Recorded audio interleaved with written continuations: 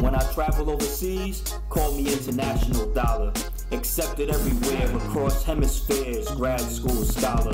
Verbally poetic, spiritually prophetic. Travel this globe in hopes of finding poetry spewing from native tongues. If you think you've reached your peak, wait until you hear that next poet speak.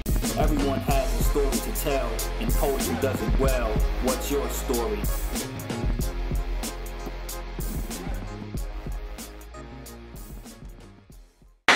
Thank you for being here. We have a great guest for you tonight, all the way from New York. Has been in the poetry game for a very long time. Please help me in welcoming to the Poetry Globe stage, the one, the only, Jive Poetic.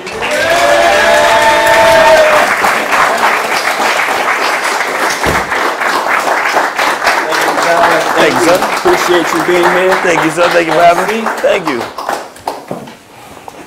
Jive, thanks for coming out, man, all the way from New York City. That's right, Brooklyn. Brooklyn. I was just going to ask you, what part of New York do you hail from? Brooklyn, New York. Brooklyn borough. Yes, sir. Yes, sir. How do you feel about Jay-Z bringing my New Jersey Nets to Brooklyn? Well, they're my New Jersey Nets now, so thank you for those. I appreciate it. I mean, they're a tough team to love, but I love them. So, I mean, I agree. Once they come across the bridge, I'm gonna be a Nets supporter. So I go to the games and watch us lose. But I'm there. Yes, we're gonna have a hard few seasons. Hey, support doesn't waver. So I'm with them. You've been in poetry for a very long time, and it's sometimes you have to make a distinction between poetry and spoken word for people to really know what we're talking about. There's these distinctions that are made. You've done a lot. You've seen a lot. Just can you give us a timeline of what that looked like from when you said to yourself, "I'm a poet," to where you are today? What are a few of those pillars in that timeline? Okay. Because you have such a rich history in the poetry world. Thank you. Yeah. Let's see those timeline, those landmarks. Yes. I've always been fascinated with language. I've been writing poems and listening to raps and interpreting both as each other, because I believe they're the same, right? All raps are poems. It's not all poems are raps, right? Great. So probably around 7th, 8th grade, I realized I really liked how language functioned together. Maybe in high school, I was writing poems. College, I was writing poems. That's when I discovered you can write poems to girls, right? And I tried in 8th grade, it didn't work. 7th, 8th grade poems don't work on 7th and 8th grade girls. They're not interested, right? But and then during college, I really started to be like, I'm on to something. I might be on to something here. I'm gonna be on a career path here. And I went through college. I got a job working in television and all of that. So you thought career? Yes. Way back then. I think whenever I do something, I'm like, how can I always do this? How can I enjoy doing this and get paid for doing this? How can I live this life? Because I feel like if you're going to be doing something all day anyway, if I'm going to be writing poems all day anyway, then everything else is just getting in the way, right? So I was thinking like, okay, poetry could be something, what could it do, right? I was working in television and I was sitting the day writing poems at my desk and I was like, you know what, it doesn't make sense to just be sitting here doing this and I want to be doing something else. So I just took the jump and went to some poetry festivals, and I always use the phrase, the word poet. I don't like the word spoken word art. I think that's too vague, right? Spoken word. Right? No, it's a huge umbrella, right? Spoken word is not just performance poetry; it's also monologue. These are all spoken words that you're performing, right? These are one-man show. That's all spoken. Like that's all fits under this. That's why Kim Fields and Obama are not nominated for spoken word, awards. So. I always specify like I'm a poet. It doesn't matter if I'm doing it on stage writing and in the book. It's still literature that we're creating. So I avoid the division. But so after I left that job, I just started doing it full time, going to festivals and then performing, slamming. I made the New York Slam team in 2003, Providence, Rhode Island in 2004. 2005 was New York Louder Arts. 2006 was Brooklyn. And then I started hosting the New York Poets Cafe after that. So you mentioned a few of the slam competitions. You came out champion at some of those competitions. What as an artist, do you have any distinction between writing for competition and writing for other entertainment value or educational value? Do you go into those differently? Okay, so the question is, do I write for entertainment or do I write for the performance? I think all those things are considered. I don't really like people say, I only write for myself. You know, sure you do, right? that's fine. We should all assume that every poet is writing for them, or if we don't, because it's not always true, right? Some people are writing only for the stage, or only for the performance, only for the competition. The problem is, you can't anticipate every audience or every element in the audience. So if you're writing solely for the enjoyment of the audience, solely for the laughter, that's it. You're gonna find yourself disappointed a lot, because I have poems I performed like, this is gonna be the line. This line is they're gonna just go crazy, and then I do the line and they did not get it, and it's like, and I actually waited for them to get it too. I said, boom, boom, boom, and they didn't get it. And that was on me, because I said, like, yo, just do the poem, man. So, I mean, I try to consider all of these things. I think most poems, slams, these competitions, they're mostly about how well you can connect with the audience in that moment, right? So it's about what poem they need to hear. I've slammed against people, and they've done haikus and slams, and they've totally worked. And I've seen people do like long form, free verse poems, and they work, So it's really about how you get those things there, and not really so much creating distinction, but creating ways to communicate with the audience in different elements. So do I write for the competition? No, I don't really write for the competition. That's interesting. I compete against my last poem. That's what I'm doing. This poem did this. I want to write a better poem than that. That equates to you competing just against yourself. Right, maybe. Be better than you were a day ago. Being better than yesterday, DOC making each rhyme I write better than the last, right? You about to spit something, right? No, I didn't write that. That was DOC, man. I think one of the best poets out of Dallas, moved to California, NWA role. Maybe I gave my age away. I don't know. All right. I'm up there with you. All right. I'm up there with you. You mentioned California, but so I know that you're beyond domestic. I know that for some competition, you've traveled to Hawaii, you've traveled to London. Sure. On Poetry Globe, we say that poetry is international.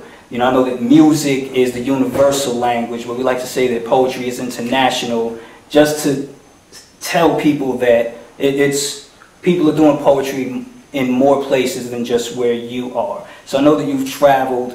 Can you tell us a little bit about, poetry taking you around the world and what some of that experience has been like? Okay, so poetry, I've been to Australia, Germany, Brazil, Canada, Queens, I mean, it'll take you'll be surprised, right? I mean, I've been places that I would never expect to be able to go, right? I have my corporate day job, I'm working, I'm like, all right, I'm gonna get my vacation days, I'm gonna take a weekend somewhere, and I did not think that I'll be in Australia for a month doing poetry shows. I didn't think I would be Warsaw, Poland, or Germany, and England, Amsterdam. I mean, I go to these places now to do art, and that still like kind of amazes me that my thoughts and my art can take me to these places. But it has taken me around the world, so much so that I can't imagine now not being able to do that. Like, I have to let my words take me around the world. You just embrace that part of it. Have to,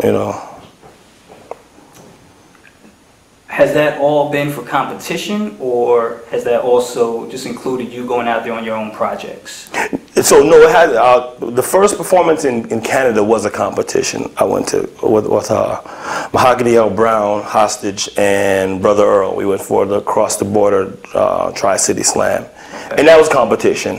But I do compete when I go out of the country, but it's not usually I'm going just for the competition. Like I book shows, I book readings, concerts, festivals, whatever, what have you, and I try to book as many as I can. First time I went to London, we booked a week of shows, and we stayed an extra week so we can book other shows while we were there. Just on your own? Just out there, yeah. And what are the communities, the poetry communities out there like? Are there any similarities to what happens in New York? Are there extreme differences or extreme similarities?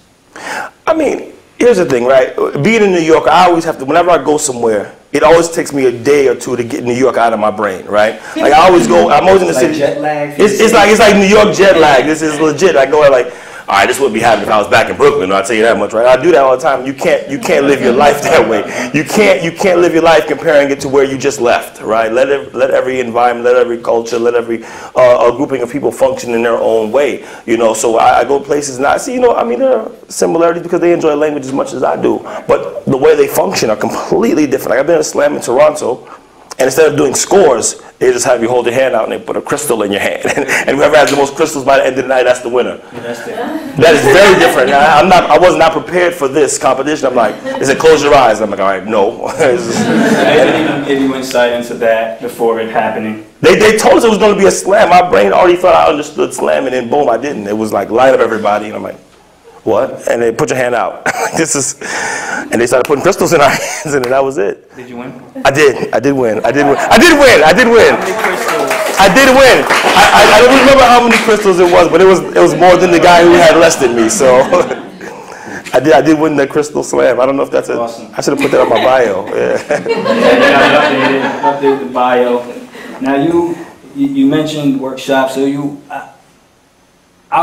also an educator, right? Yes. You do a lot of work with students, I'm not even just going to say youth, because it doesn't have to be youth. You have different age groups. So, you know, talk a little bit about teaching poetry and, you know, maybe just a little bit about your work with the students outside of, you know, the art itself. Sure. So I make it a point, whenever I'm anywhere, wherever I'm on the road or even at home, I think it's necessary to work in the community that you live, to work in the communities that have supported you, to work in the community that you call home. And if you have art that you can do, you should do it. You should use this to mentor. You should use this to help your community move forward. So I make it a point to teach in different environments whenever I go anywhere. So I do residencies in Brooklyn at a transfer school. And transfer school, basically, I think the rest of the world calls them alternative schools. I guess we rebranded them in New York or whatever. But I do these workshops where I teach poetry, well, hip hop and poetry, or hip hop as poetry, or poetry as language and pedagogy, right? And it usually confuses the kids for at least 3 weeks, because they tell them you're going to have a hip-hop class, and they think they're going to be spinning on their head or making beats or spitting bars. They never know exactly what they're going to do. And I'm like, all right, we're going to talk about poems. I'm not Yeah, they're confused. The guys are like, hey, listen, we're going to put you in hip-hop class. And the kids are like, great, what does that mean? We're going to spit. And they have no clue. So, but, you know, I show them the poetry and the music that they listen to every day. And once you can do that, then they'll follow you. And I mean, sometimes that means I get to have a discussion about Jay, Nas, and Raekwon, or it means I might have to be like, all right, I got to listen to Fetty Wap and Designer and figure out what are the poetic elements that exist here. and they exist there. I mean, they absolutely exist there, but you know, they also remind me how old I am when I listen to it, but it's there. I mean, my mother was concerned that I was listening to whatever I was listening to back in the day, so. You're in a very unique position. You're a host of Wednesday Night Slam. Yes. Correct me if that's not the full title. That's right. It's a New York show.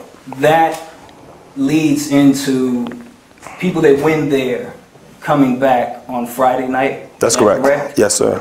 I entered on Wednesday night. Okay. I didn't make it to Friday. Okay. I felt cheated, not by you. Did you? Okay. Yeah. But it was a great experience. That venue has a lot of history. Yes. And I can tell you that those brick walls. I think you really feel it when you enter that space. When you walk in on a Wednesday or Friday night, you feel it. Being in that unique position, you are an artist, but you see a lot come through that door and across that stage. Tell us a little bit about some of that experience. Just from your unique position and perspective. Okay. That you have one that other people don't. All right. Look, here's the thing, right? I didn't start hosting there until maybe 06, 07. And the reason why, I mean, Mahogany Brown was hosting and she moved to Friday and then I moved to Wednesday. She's amazing. She is amazing. People, you should look her up, right? So what was happening was I had just gotten back from an international tour and some poets were in the audience and Mahogany called me up to do a poem and I did it. And then one of the poets said to me, oh man, I can't wait till you start slamming, man. When you start slamming, I'm like, dude, that's my picture on the wall, right? Right there. And it dawned on me, it was like, I'm gone so much that the people in my hometown don't recognize my face. And that should never be a case. Like, if I want to talk about New York and Brooklyn all the time, at least when I come back to do art in my community, they should recognize me on site, right? And that's my fault, you know. So I started hosting there, and you see some of the wildest stuff, man. I see people who are like young poets, and they're amazing, or they're not good yet, but they're on to something, you know. And I one of your workshops. Yeah, they're really on to something, right? And but you know, they're trying to do something, and you know, I've seen so many crazy things, man. I've seen, and the rules on Wednesday are ridiculous, right? Like, don't take your clothes off, don't be upside down. Like, I have to say these things because all of these things have gone wrong in this real performance. People, like, a guy really got naked one day, another guy really attempted a backflip off the stage, landed in the chairs, knocked everything over. Like, these things, I'm like, look, this is not whatever you saw on HBO. This is not. We can't do that. We don't have that insurance. First off, you know. But you know what? The most important thing, and the thing I see the most is, like, whenever I see those hungry faces, man, the doors open at 9, right?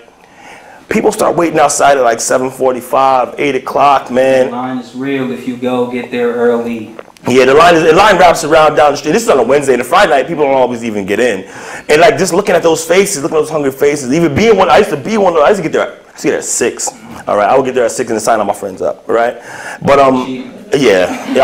that's why if you ever go to New York and you see me standing by the stage watching the list, because I know that I used to go out of 20 names, I done signed up 10 of them, right? Not trying to get guys. Yeah, no, we can't have that happen. But I mean, I see a lot of true emotion. I see a lot of pain on the stage, and I see people just trying to find a way to express themselves, and it's hard to find places where you can do that, right? It's hard to find places where you can go and just talk and do your art, or attempt your art, right? Right. So that's beautiful. I appreciate it as a poet, and definitely go check out the show if you get a chance. Let me ask you, so recently Beyonce's Lemonade hit Okay. TV, right? Hit Yes. HBO.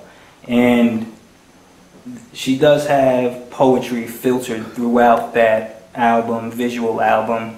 And I bring that up just to talk about the topic of poetry in, when I say commercialism, that makes it sound like a slander, just commercialism. But I'm really just talking about poetry being used to reach masses through a commercial setting. It's something that I appreciate because it adds to that voice. But what's your perspective on poetry in commercialism? I think commercializing the art. I think that's funny, right? I think commercialism, commercialization, capitalism, these are all agreed upon curse words, right? These are, your capitalist is a curse word, right? But I also reckon, and first off, Warsong's publisher, Nee Park, Flip the Eye, you guys should look at this, he's a friend of mine, right? And he put this out, he put the book out. I think what people need to realize is that poets are always selling poetry, right? There's a book for sale, there's a CD for sale. I think when you put it in the realm of, and I agreed not to talk about Lemonade for like at least a month and a half, 2 months. I watched it, I was like, I'm not gonna say nothing for 2 months because 2 months passing. I'm in the middle of the second month. But look, I'll talk a little bit about it, because here's the thing, right? I realized what Beyonce did with Lemonade and the poetry that accompanied it. It was for a very specific group of human beings who are often finding their voices taken from them. I think black women in general, but black women in particular, are always being told that you don't have a right to feel this way. You can't feel this way. You ain't got no superheroes. You got, like, they doing all this stuff to them, and then Lemonade happens, and it's like, she's Wonder Woman, she's Superwoman, just all at the same time. And then the internet's like, oh, she's a capitalist, and she ain't no good. She ain't thinking of stuff for herself, and she ain't. I'm like, dude, come on. You know, don't nobody have this argument when we see Jay-Z, right? So, and he sells everything. Yeah. He sells everything. But the thing with Lemonade and the poetry disparate, I didn't feel like the poetry was being exploited. Like, it's one thing when you see a poem and it's being exploiting the art. So I felt like it matched up enough. I felt like it was in sync. I didn't feel like Warsong was being abused. I didn't feel like Beyonce was Beyonce's selling a product, right? She's selling the art that she makes, and we can't be mad at that because we enjoy buying it, right? But I think I'm more concerned, like, I remember back in the 90s, they used to have, when they really discovered rap was something, right? Before we knew it was something. Before they really discovered something, they said, well, put a rap in everything. Sprite commercial, rap, KFC, MC Hammer. Like it's like they put it everywhere. Like that, I was concerned with, right?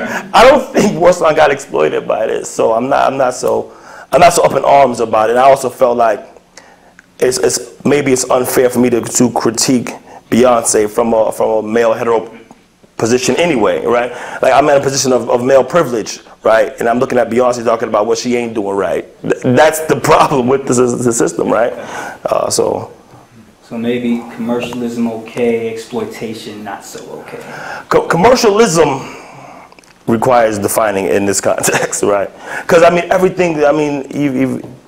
everything's for sale, right? What isn't? Even television shows are for sale. Commercials buy into it. Like once you take that out of your house and put it on stage somewhere, somebody's paid to get in, right? You know, and somebody made some money off of it. And a lot of the times it isn't the poet, right? A lot of the times they try and pay you in exposure, right? That you cannot pay your rent with exposure. They do not want to hear that.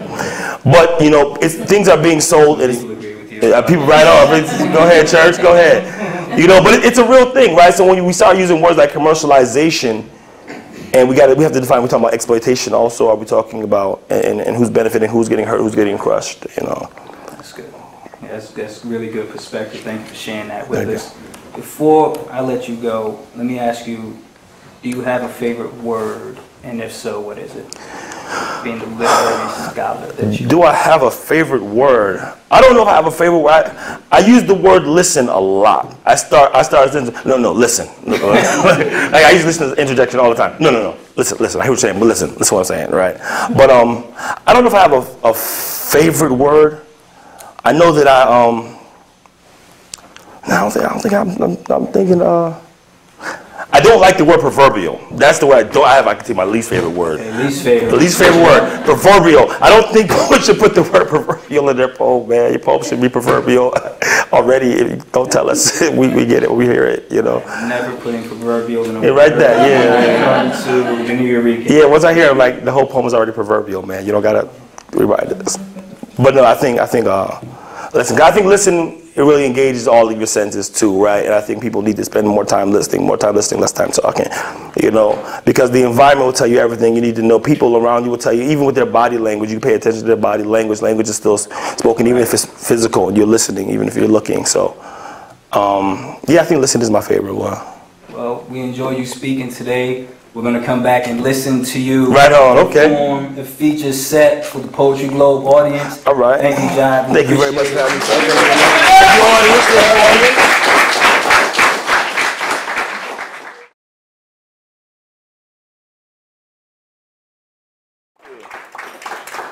All right, so how's everybody doing? Everybody's good? Yeah. Good. All right, I'm going to do some poems. That's my whole intro to my poems. All right, I'm going to do some poems. That's it.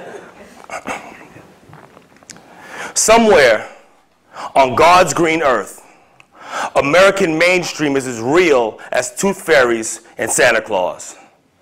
There, a child knows no Christmas Nintendo, no Coca-Cola Classic Trapper Keepers. Where's the beef? It's not rhetorical humor. Ronald McDonald has not sold any hamburgers. Billy D. Williams has not sold any 40-ounce bottles of manhood. Michael Jordan's wings are not being sold by Nike. There are no Richard Simmons sweating to the oldies. No Tybo tapes by Billy Blanks. No luxurious college girls going wild with Dr. Huxtable and his Jell-O brand pudding pops. No, Viacom is not minstrel showing no flavor, no Flavor Flav faces exist. The scrambled joke on neither Bobby nor Whitney exists. The riddle omelet on either, not a single paparazzi sniper covering a tabloid spy in the dark. No Michael Jackson's at target practice in the light. No Anna Nicole's to exhume in the headlines. No presidential sex scandals to soap opera out of proportion on a newsstand near you. Rupert Murdoch is not handpicking the executive branch. There are no action heroes acting like politicians. No politicians acting like action heroes, neither. No Jesse the Body Slamming Governor, no Jesse the Body Slamming Governor, Kentucky Fried Tukey Williams, sizz, the all-American way. Too foreign, the outside world is not American enough.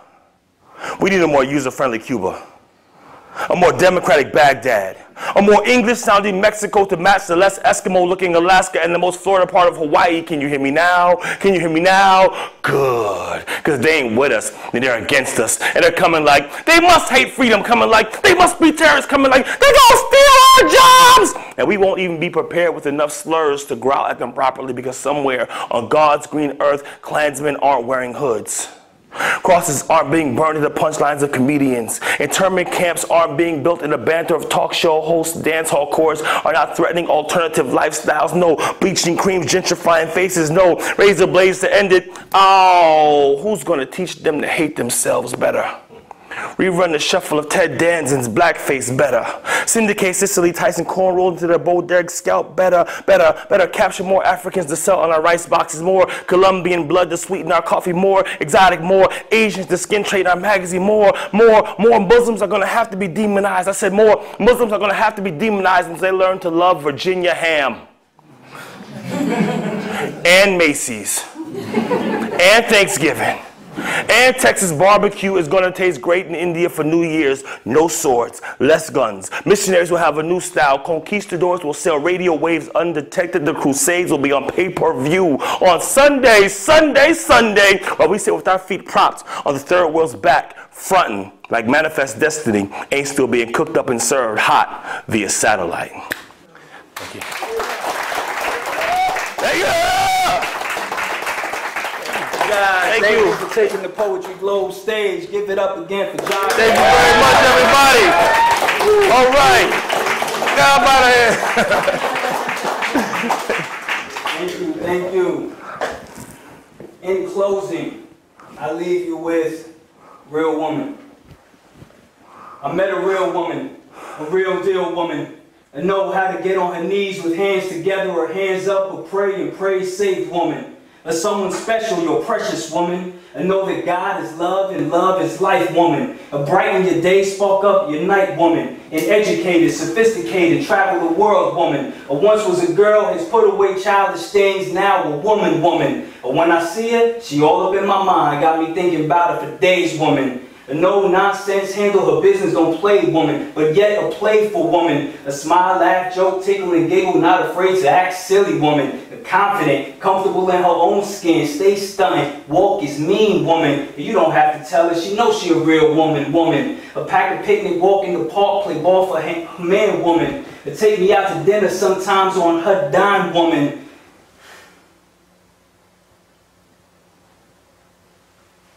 Take me out to dinner sometimes on her dime woman. A woman that makes it easy for you to want to do for her woman. And out all night with her man, dance woman. To stay in the house all night with her man, candlelight, fragrance nice, massage right, lingerie out of sight, body tight, romance woman.